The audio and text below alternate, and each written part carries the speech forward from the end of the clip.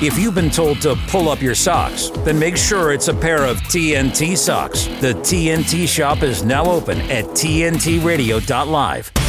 This is the Hrvoje Morić Show on today's News Talk, TNT Radio.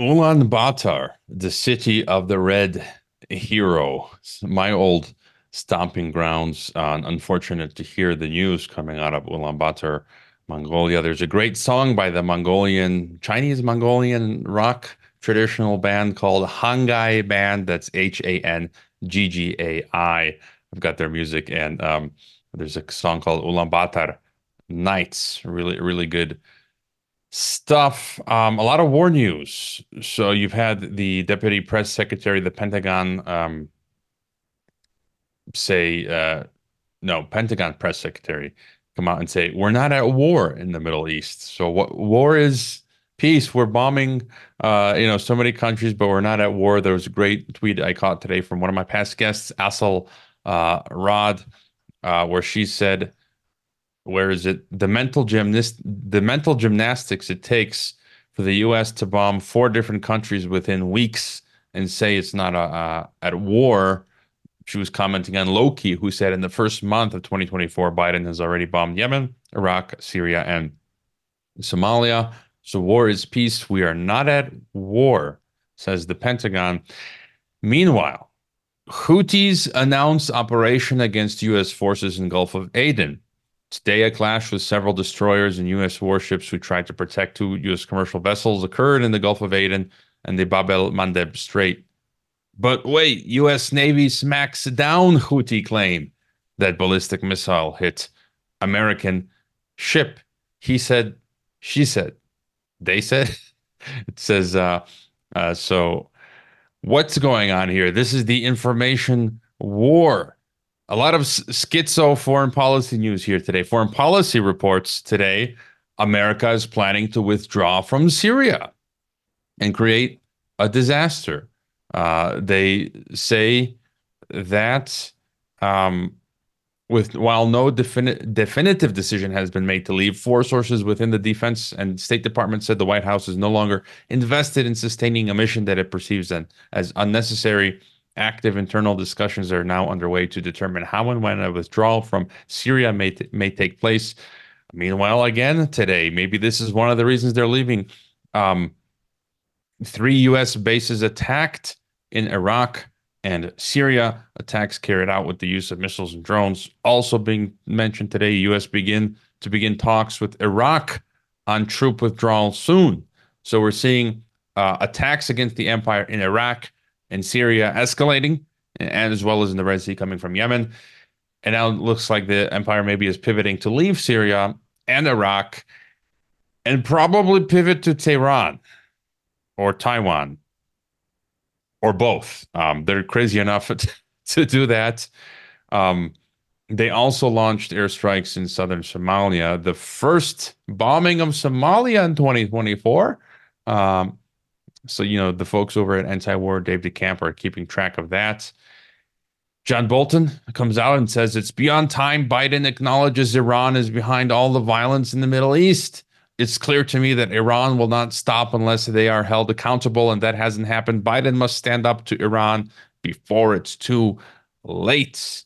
John Bolton wants to get this party started, and he's not alone. Nir Barkat has told The Telegraph, Iran is now a legitimate target for Israeli missile strikes, senior minister says. So, yeah. A lot of people want to get this party started. An interesting analysis from Moon of Alabama, who talks about New York Times propaganda for war with Iran. He says, Moon of Alabama breaks it down, says, it seems like everything happening in every groups in the Middle East is assumed to be Iranian-backed, but neither Hamas nor Hezbollah nor Iraq militias nor the Houthi are Iranian-backed. They are allies of Iran and each other, not proxy fighters. He goes on to say that these New York Times pieces are made to prepare the public for an inevitable war on Iran, a war in which the U.S. would likely suffer another defeat. What else we got going on? The Iranians are saying that the scope of war is now wider. Thus, risk of expanded war is up, according to Iran's foreign minister, saying the likelihood of triggering a broader regional war in the Middle East has increased, and he again blames U.S. and Israel. He attributed the escalating tensions to U.S. and Israel. And Financial Times, again, this is interesting from today. U.S. urges China to help curb Red Sea attacks by Iran-backed Houthis. That looks pretty weak. That's a weak sign there that the U.S. has asked China to urge Tehran to rein in Iran-backed Houthi rebels attacking commercial ships in the Red Sea. They've seen little sign of help from Beijing. Lavrov, strong words as well. He says that U.S. policies in the Mideast caused yet another tragedy. Not a single undertaking of the U.S. improved the plight of a country in the Middle East that was attacked. Some countries are virtually non-existent now, says Lavrov. And in the European theater, Poland and Lithuania to hold joint military exercises around the Suwalki Gap that's over by Kaliningrad. And this is pretty crazy, as if things couldn't get any worse. Here's a sign. Apparently, Ukraine is considering psychedelics as a way to improve battlefield performance.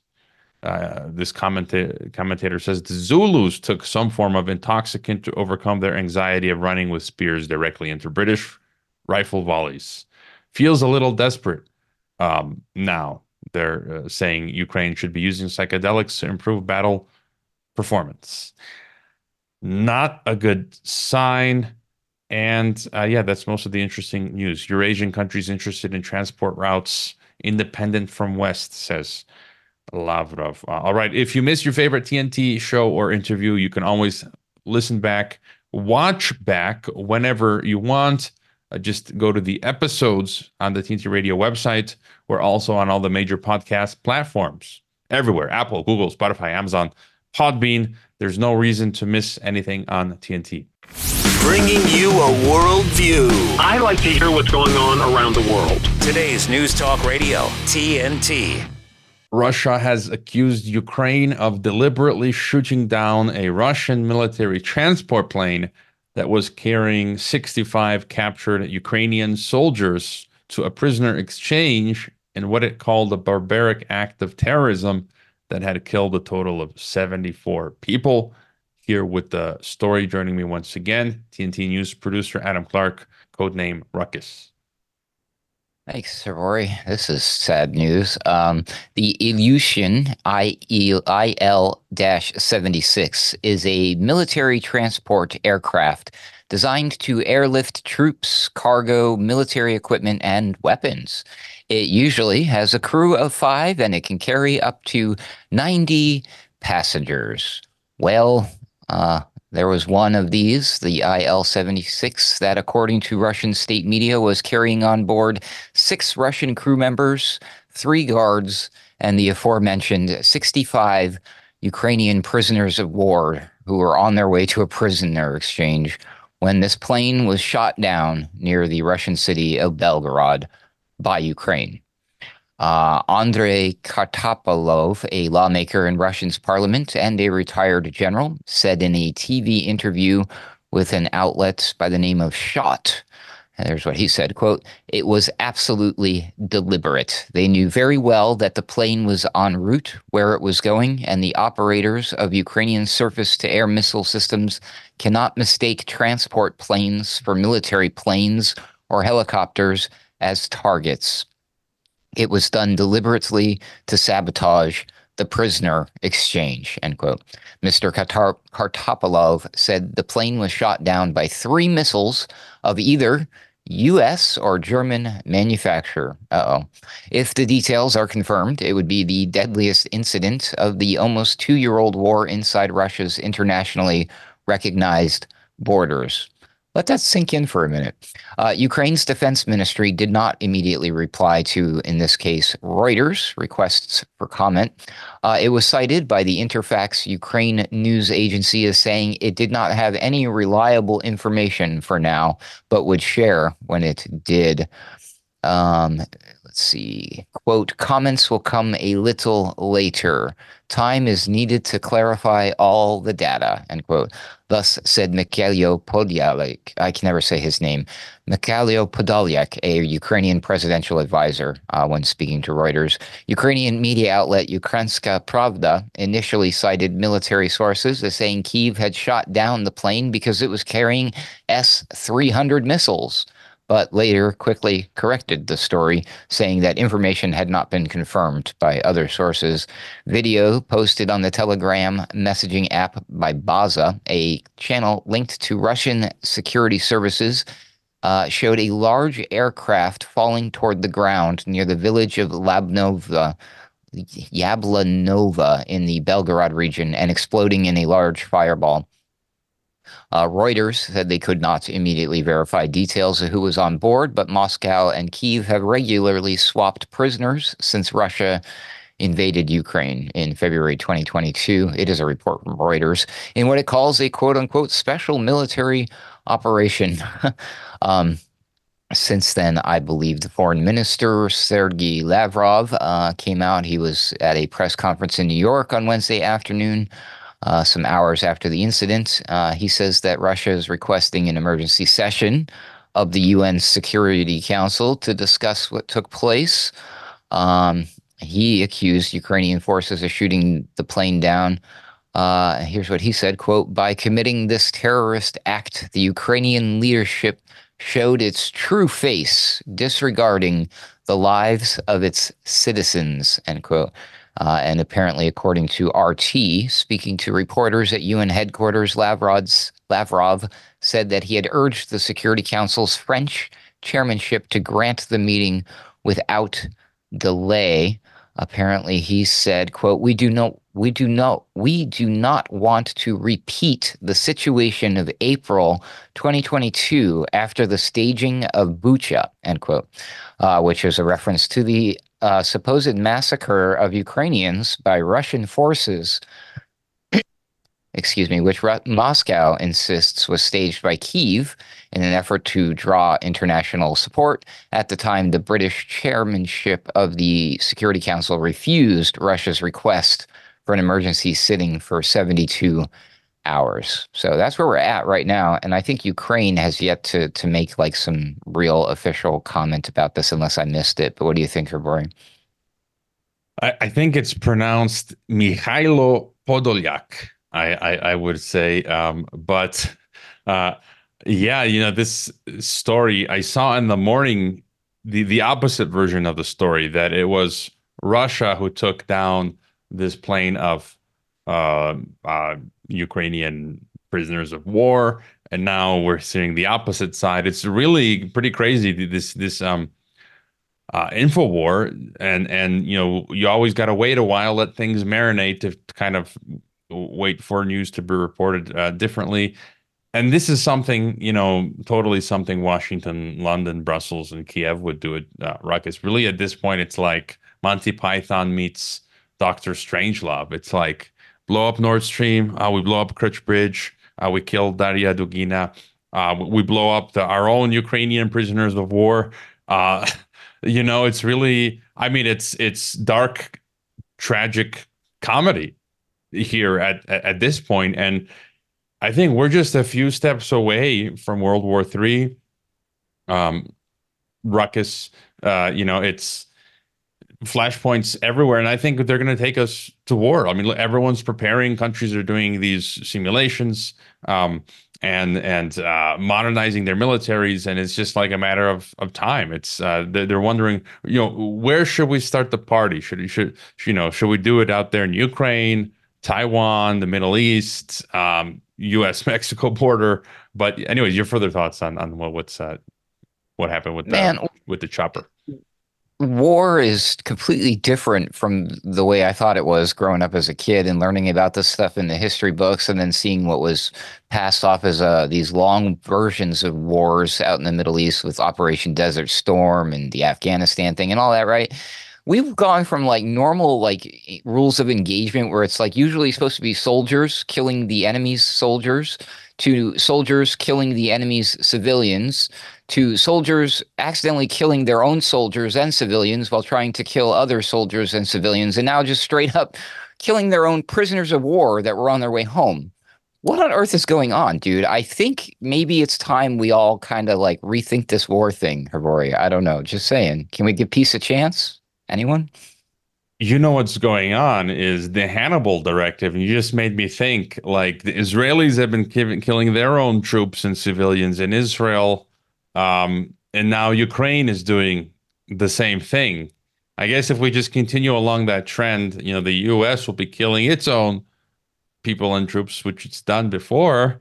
And so I did, before letting you go, there was this quote from Robin Menotti this morning on his Telegram and Twitter. I don't know if this is a real book. If it is, I'm going to have to get it. The Great Class War, 1914-1918, World War I, by Jacques Pauwels. But Robin says, this is what the World Economic Forum, CIA, want to repeat in our times. Stop them. This time it's the globalist Uber oligarchy against everyone. So I think his point, again, they want to start a world war to attack the middle class, and then finally for them to be able to establish themselves permanently as the neo-feudal aristocracy. Well, all right, Ruckus, let's have a great evening. Catch up with you tomorrow. We got Lynne Taylor of CommonCoreDiva.com coming back. Feel free to call in. We'll be right back. TNT's Jeremy Nell. Nice comment here from Rebecca. She says the youngest people I work with are a bit more mature, but their interactions with the public is stifled, and she's referring to the excessive use of cell phones and social media and how it's making them so antisocial also. The business is open 6 days a week. One of his staff members formally requested that they shouldn't, that they be given permission not to have to work on Wednesdays so that they could help at the dog shelter. Now, as you know, I'm a dog lover. I have hunting dogs. I've got dogs coming out of my ears, my Malinois, and this Malinois is bright even by Malinois standards. She can do crossword puzzles, is lying under my desk at the moment feeling sorry for herself because she's just come on heat for the first time and she's completely bewildered. She doesn't know why she's bleeding to death. It's not about whether it's a good or a bad thing to work at animal shelters. That's a delightful thing. It's a noble thing to do. But who in their right minds goes to their boss and says, would you mind? I'd rather not work on Wednesdays if it's okay, because I've got other priorities in a town down the road. Jeremy Nell on today's News Talk, TNT. The Irish government is proposing a law known as the Hate Speech Bill that threatens free speech. This law could have dire consequences for our democracy. Next week, next month, and then on to the next week. This law will have uncertain effects on artistic and musical expression.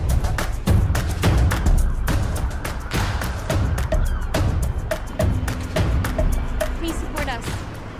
It could stifle the activity of public campaigning on political and civil issues, and also curtail speech relating to topics about religion, ethnicity, sex, and gender. You could even be jailed for possessing documents, cartoons, or memes on your devices, even if you never read them or intended on sharing them. Mere possession could make you a criminal under this law. Help stop this law. Visit www.freespeechireland.ie/take action to bin the hate speech bill. The conversation continues. I don't believe it, and I think that's a terrible position that I am in, that I don't trust my government. This is today's News Talk Radio, TNT. It's been a while. Returning to the show is Lynne Taylor. Check out her website, CommonCoreDiva.com, on Twitter X there as well. She's featured on other podcasts and programs. She writes original analysis there, looking at the UN, the intersections of the United Abominations, UNESCO, the SDGs, globalism, and all that fun stuff. How are you doing, Lynne? I am absolutely fine, Hrvoje. How are you this evening?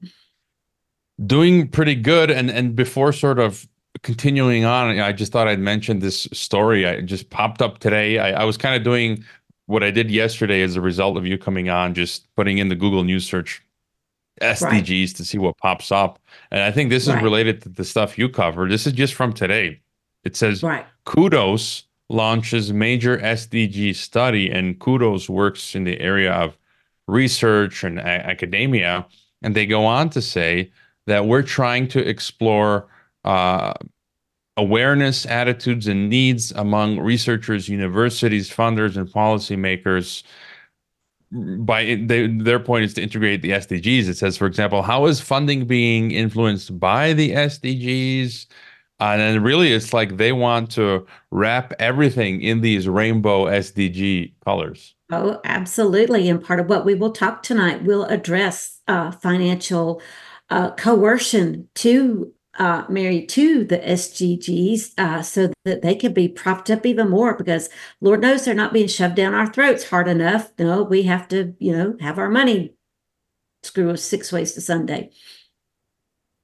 And so where did we leave off from yesterday? We talked about transport. I think where we left off was we were going to talk tonight about the upcoming events that are on the UN calendar. I know last night we talked about transportation and art and housing and things like that. But, let's think back to last year, Hrvoje. We did a show.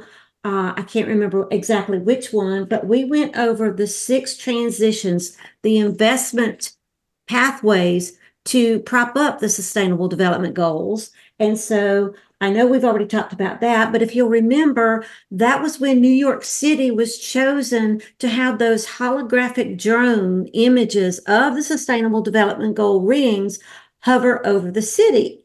And we also know that at that particular meeting, the Secretary General for the United Nations says, we've got to use 2024 to just put the hammer down on everybody for these SDGs. And so we know, let's see here, where was it that he said?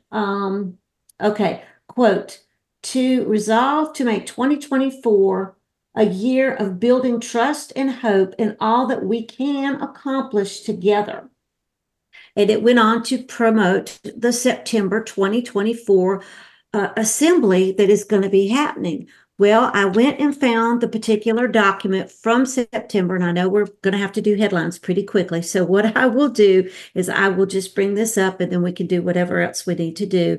But in that particular September document, it says here that they are going to trot out a pact for the future that will have an introduction in at least 5 chapters. And in those particular chapters, it's going to be sustainable development, as well as financial usage for the development, international peace and security, science, technology, innovation, and digital cooperation, youth and future generations, which is where education comes in, and finally, transforming global governance. Yeah, this is going to be, I couldn't pull it up now. Jacob Nordengard writes on this as well. I've interviewed him. He's in Sweden. What you just mentioned is this is a defining year, I think, and moment for us, for the globalists, because at this meeting and others, they're going to be setting into stone their diabolical dystopian schemes. One of them includes building, there's this movement now to create a parliament at the UN, I like the word simulacra that Michael O'Fallon uses as sovereign nations. It's a simulation of a democracy, which it's no such thing. And so they want to add this parliament. I was mentioning today, Democracy Without Borders. Now, I've interviewed one of their founders without him knowing I was anti-globalist, but I wanted to just get his views on globalism. Right. And he's really pushing world parliament, and the UN Parliamentary Assembly is part of that. And in one of the recent articles, they say, imagine that one day there could be global elections. So that means us voting for the world government.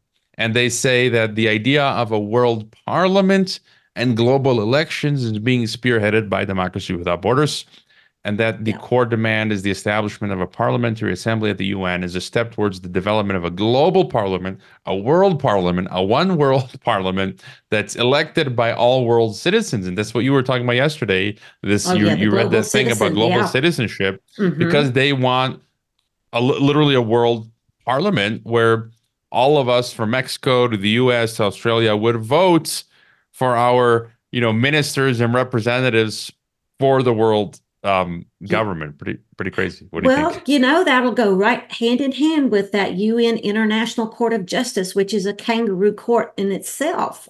If you look at the jurisdiction that they have, it's absolutely mind-boggling, the things that they say that they can rule on and the things that they can set up parameters for. That's not what courts of justice do, but that's what the UN's is doing. And, the United States funds a lot of the activity that goes on in that International Court of Justice.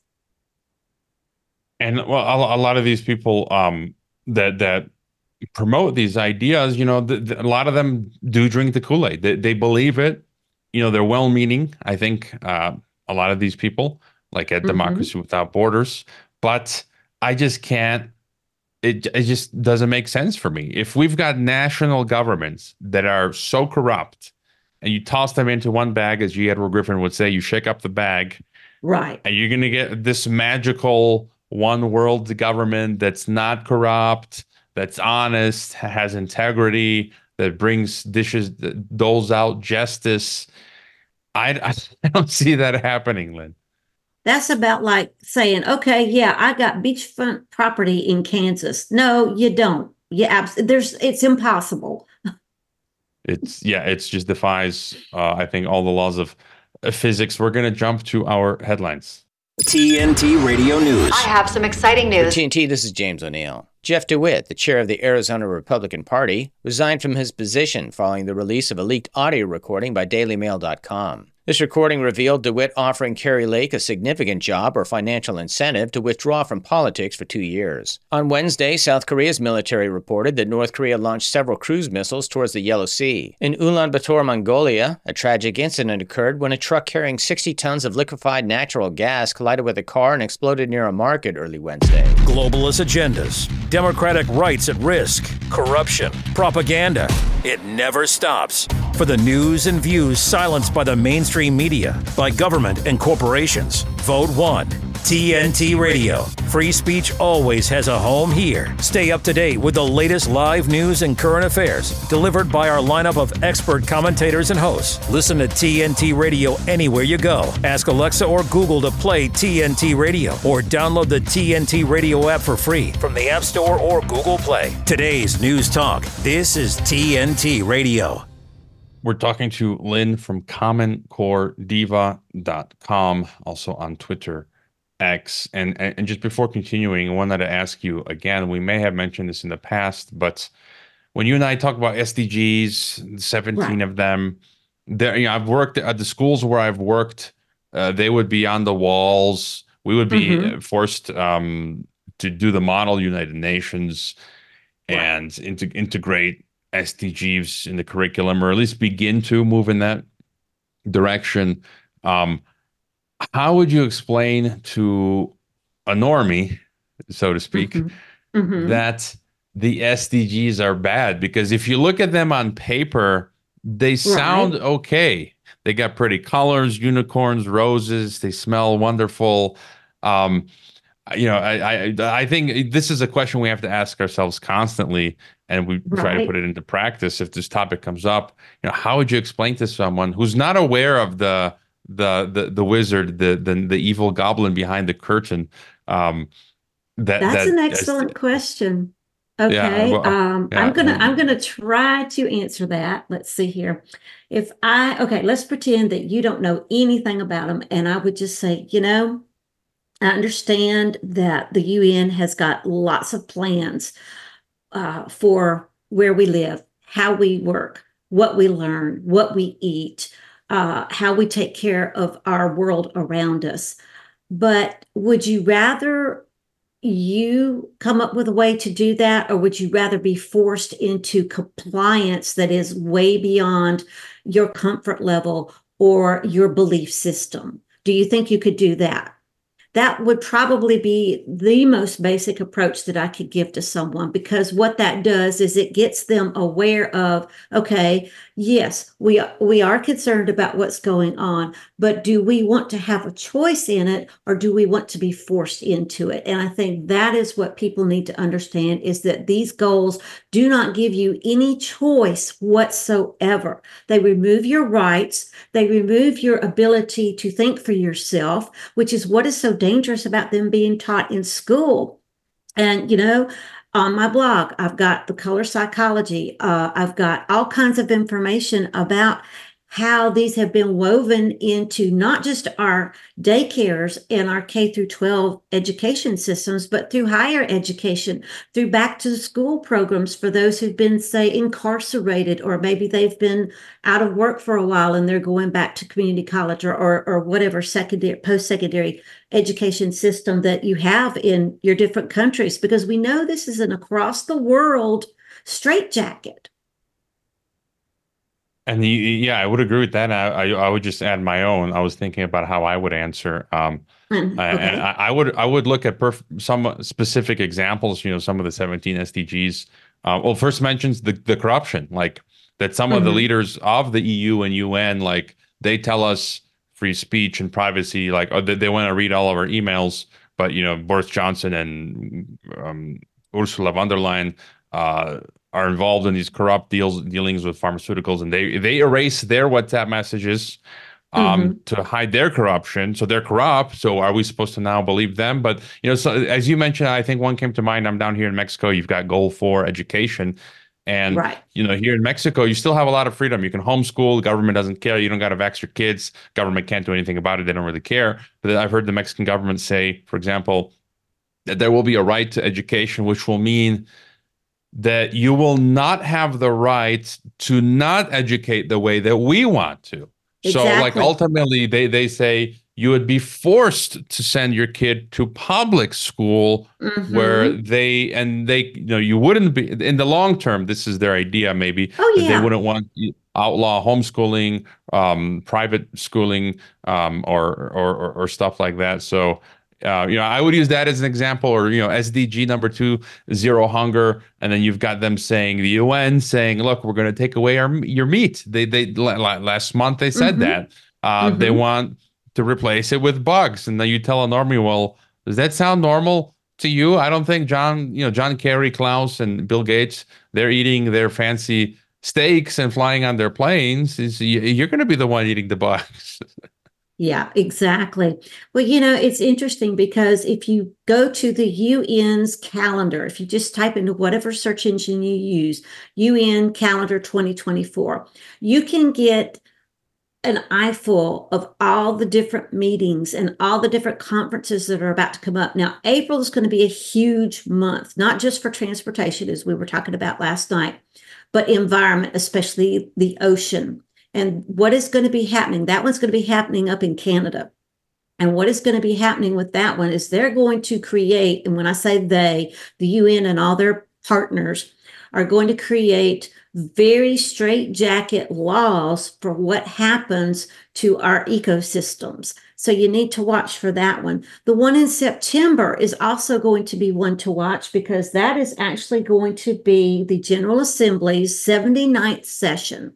It's going to start around September the 10th and continue almost the entire month. But there are 2 days, the 23rd and the 24th of September, where they're going to have what's called the Summit of the Future. Now, this is also going to tie into the Global Futures Forum in May of 2024 that's going to be held in Nairobi. Germany is also going to be having some sort of meeting this year as well. And what happens with this Summit of the Future is it's going to tell you, we are going to accelerate the SDGs as if they've never been accelerated before. Now, one of the things, there are going to be 7 themes. So indulge me for just a moment while I get my notebook. Okay, let's see here. 7 themes: global economy and financing architecture. So it's not going to be that we're funding buildings. It's how we're going to orchestrate finance to marry to the Sustainable Development Goals to shove them down our throat. The second one, human rights and participation. Number 3, development of the human rights and participation. Well, part of human rights, according to the United Nations, especially for the Children Declaration, is going to be that education is somehow a basic human right. No, it is a privilege. It is not a basic human right. A basic human right is drinking water, breathing air, and eating food and having shelter. All right, the 4th theme, Global Digital Compact. Number 5, environmental guidance or governance. Number 6, peace and security, because there's nothing like a totalitarian system that's going to bring peace, huh? And then finally, the UN's governance and its innovation. So this is going to bring in tons and tons of Orwellian AI for us. It's also going to prop up the fact that there's going to be a trustee councilship that's already in existence, Hrvoje, that they're going to repurpose, because after all, it's going to impact our oceans, our atmosphere, and our outer space, as well as Antarctica and all the seabirds. Yeah, and a number of things that you mentioned, I think this is important. And I've been looking at this for years now. I think at Davos, they may have recently commented on this, or may have been folks from the UN like Tony Guterres, but the AI factor, AI and governance. So you look at these meetings that you mentioned, now they're talking a lot about AI governance. I read one of the white papers the other day this week, or the summaries talking about how important going forward AI is going to be for governance. And the term here is algocracy. So it's ruled by algorithm. Nick Bostrom and other thinkers who are freaking out about the end of the world, these existential risks that they look at, like climate change, asteroids, nuclear war, and their solution is always world government. And they, in their own words, call it technocratic totalitarian world government. They use the word algocracy, ruled by algorithm, AI. So and they want to get rid of nation states and politicians, and then use their quantum computers to run the government. That's right now it's coming to me. Klaus Schwab is the one who said in a statement that we don't want, in the future, we don't need democracy or governments. We're just going to have the AI, the software run things. It's going to be programmed the way that we like with our biases, but we're going to sell it to you as it's neutral, right? AI, like ChatGPT, right? Doesn't have a woke bias. Exactly. Well, here's what I want to point out, since my expertise is in education. Meaningful inclusion of young people. This is from the Summit of the Future and what they're going to be talking about. Youth participation and consequently trust in decision-making is expanded and strengthened through dedicated national youth consultative bodies, a global standard for meaningful youth engagement, a framework to track their progress, avenues for youth participation in UN decision-making processes, and a standing UN youth town hall. And of course, they're going to data track the stuffing out of you, stick it on AI, and say, oh, yes, it's all good, fun, and wonderful. But we need to understand that the European Union, NATO, and several other related organizations are going to be participating in these particular meetings as they have for decades. We also need to understand that part of that global financial system, it says here, the architecture or reworking of our financial system will invest upfront in SDGs, climate action, and future generations with global economic governance. So when you talk about a world parliament, this is where we're going to see the wheels start to turn into that. International public finance, a global financial safety net, as well as a global taxation scheme. All right, we also have on here, let's see here, the UN 2.0, and that goes back to a show you and I did where it was talking about the UN we want. And that was where they were grooming all their employees who work at the UN for, okay, here's how you're going to go out and be that UN disciple to the rest of the world. And a number of things there. first off, you mentioned what you mentioned, this new economic governance, and Patrick Wood, fantastic. Mhm. I've got all of his books. I've I know interviewed him, him. yeah. At least twice I've interviewed him. He is recovering. He had a health issue. Mhm. But I did want to say he talks a lot about that. The Trilateral Commission, Right. one of the key forces behind technocracy since like the 70s, they've been talking about this new international economic order. And with the youth, I've had John Kleisik on. I've hung out with him back home in Chicago. A real cool Yeah, dude. But he he is. talks about he's really good, and he talks about how one of the places that where they're first trying to implement these systems is with the youth in schools. They're building the social credit system in the schools with a lot of these softwares, learning management systems that they're using. I was guilty of that as a teacher, but who was I having that conversation with? Yesterday, I think on TNT somewhere here, that the youth. No, I was on a podcast this morning, Canadian Bitcoin podcasters, and we were talking about this, how the focus is the youth. Gary Robson, the professor I talked to on technocracy, this is his thesis, is that they need to get a certain portion of this young generation to buy into these systems. If they don't, they're going to fail. So the onus is on us now, parents, to keep our kids from entering into the matrix, or our neighbors' kids or our nephews and nieces from being plugged into the matrix. It's time for our break. Lynn, again, the website commoncorediva.com. We'll be right back. It's been said that when someone you love has Parkinson's, you have Parkinson's. The truth is, Parkinson's disease doesn't just affect the diagnosed. It affects everyone who supports and helps care for them. Worldwide, over 10 million people are living with Parkinson's, a neurological disease that affects movement. And with so many places to search for information, it can be difficult to know where to begin. The Parkinson's Foundation has answers. Answers for everyone in the fight. We can help you understand the disease, help you find expert care, give you tips for living a better life, share the latest research, help you find local support, and there's a free helpline you can call. Find your answers and join us in the fight against Parkinson's. To learn more, please go to parkinson.org or call 1-800-4PD-INFO. The Parkinson's Foundation. Better lives together. Are you ready to help your family get prepared for the unexpected? Here we go! Ladybug and Cat Noir know how important it is to be ready. Because you never know when Hawkmoth is going to strike or a disaster will hit. And you don't need miraculous powers. Just put those planning skills you already have to good use. Make a plan that will help you and your family be ready when emergencies happen. Ready Kids can help. Get started at ready.gov/kids. You're with Hrvoje Morić on today's News Talk Radio, TNT. Our final segment with Lynn from commoncorediva.com. Time flies. Again, people can leave questions in the chat, email or call in. And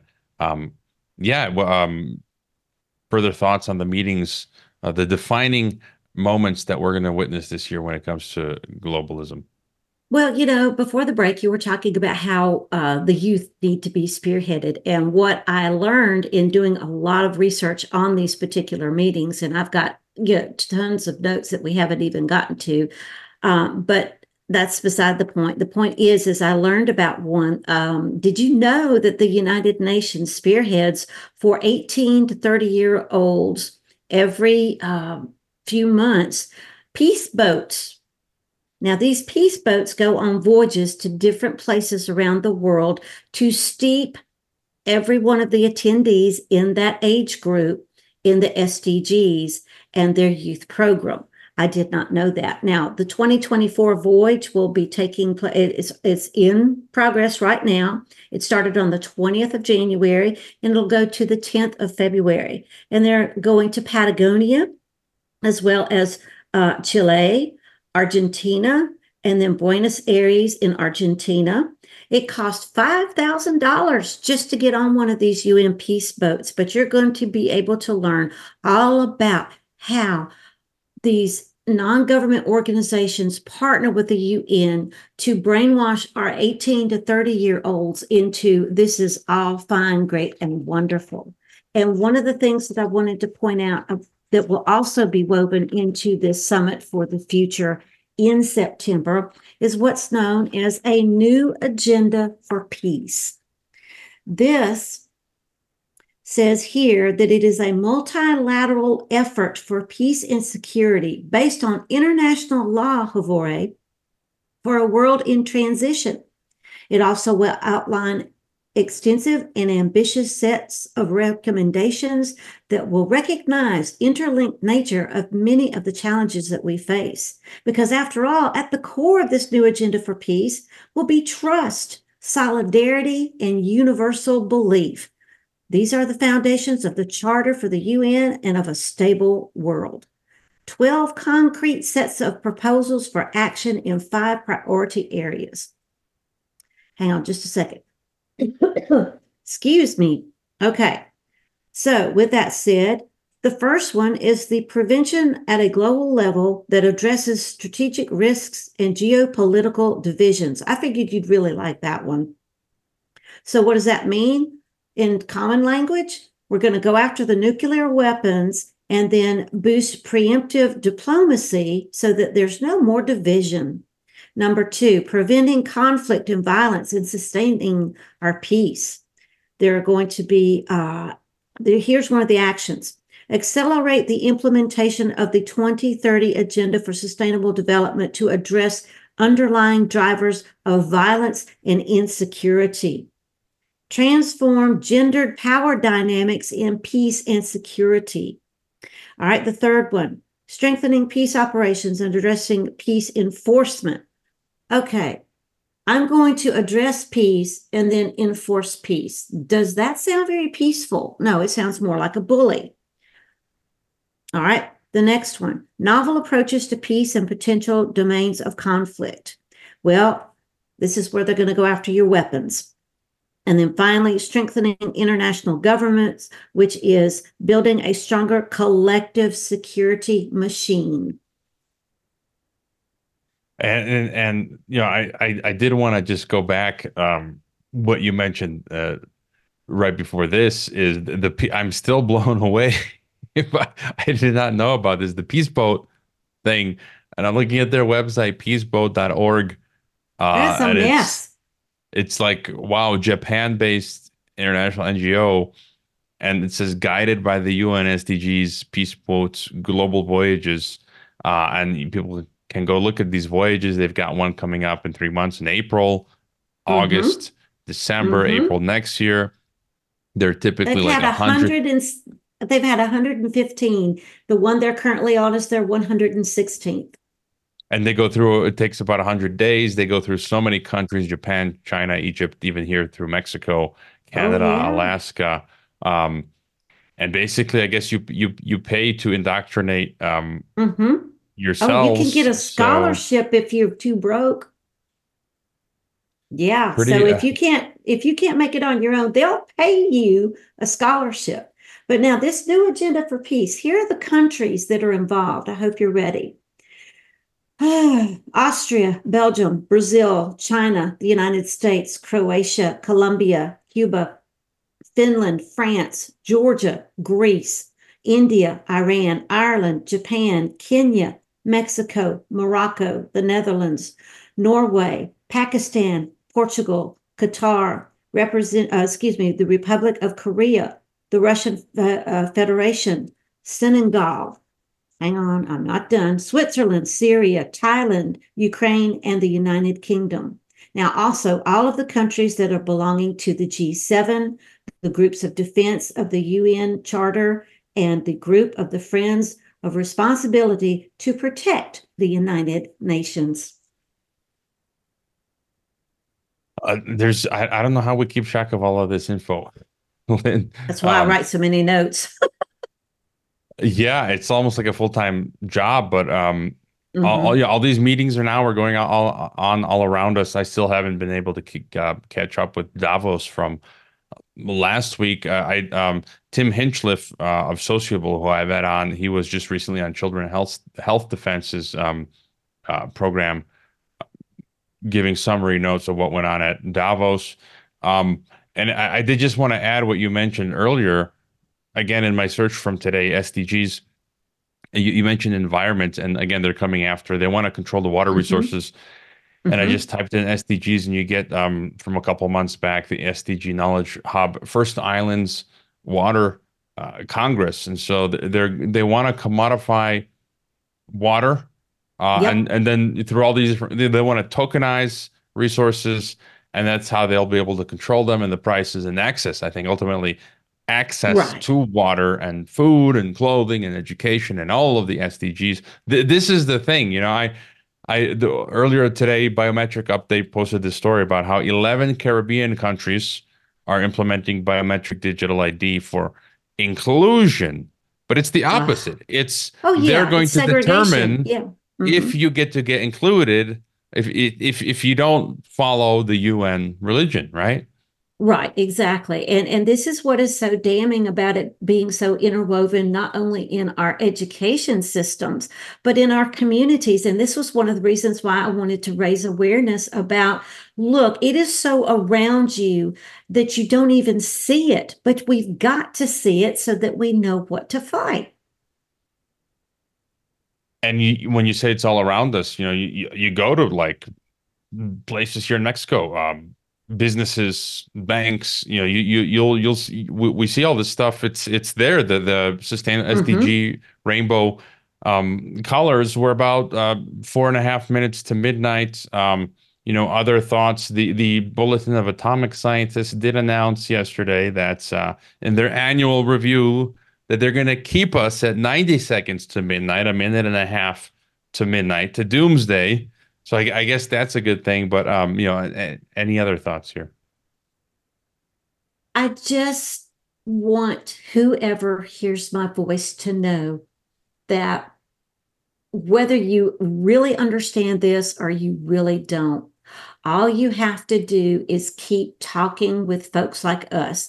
Get us on any sort of platform, because the more we can share what we know, the easier it will be for you to better understand what is going on right under your nose. And, if you want to be that ostrich that sticks their head in the sand, I can't stop you, but I would encourage you to get your head out of the sand, because you have your family to protect. You have your personal freedoms at stake. And once you lose those freedoms and once your family is ripped from you, what is there? Life under the blue helmets. Well, you'll have Soylent Green. You'll be eating people and living in your pod. I did also want to mention, there was this article I mentioned earlier, Eurasian countries interested in transport routes independent from the West, says Russian Foreign Minister Lavrov. And he says things that are accurate when it comes to geopolitics. But at the end of that article he says, given the factor of the global warming and the very close prospects of it becoming a year-round shipping lane, he's talking about the Northern Sea Route, which the Russians and Chinese are taking advantage of, which is good, perfectly fine. But again, even the multipolar world plays into the whole UN stuff. The Russians, the Chinese, they're going along fully with Agenda toward 2030. The Saudi Arabia, they all have, Russia has Vision 2030. Saudi Arabia has Vision 2030. So you've got SDGs and then their own national Vision 2030. And so everyone even seems your to be in on towns it. do. Your towns do. In fact, I'm going to a meeting tomorrow here in my town because they have this new vision. Well, I've already seen what their vision is, and that's how I got to looking into some of these things that are right under our noses. So again, look at the town meetings, look at the town budget, look at the grants they're getting or the government money that they're getting, and what is the purpose? And are they giving you a true chance to weigh in, or is it one of these meetings that we like to call Delphi, where they come in, pose the problem, oh, we want your feedback because you're a citizen and you matter. But they've already made their mind. They just get you in there to go through the motions that you are somehow participating in what's going on. And it's a slick willy move if ever there was one. But this is why it is so important to use your citizen power to know how to stand up to those type of meetings, because you can band together and actually make a difference. And, I would urge you, look at Tom DeWeese on the American Policy Center. He's got a wonderful project going called Freedom Pods. Look at Citizens for Free Speech with Patrick Wood. He's got some absolutely wonderful resources out there for you to use. And you don't have to be in America to take advantage of these. You could be anywhere you're facing tyranny and use these tools. And the Delphi technique, what you mentioned, that's very important. I learned about that a long time ago. It's the techniques that they use on us where they get you to agree to the solution that they had from the beginning, but make it seem like you got there on your own. And always great chatting with you, Lynne. Real quick, where do we find you on the internet? CommonCoreDefa.com. If you wish to financially bless any of the research that I do, please hit the donate button. And I thank you so much. And Hrvoje, we will be chatting very soon about something, I'm sure.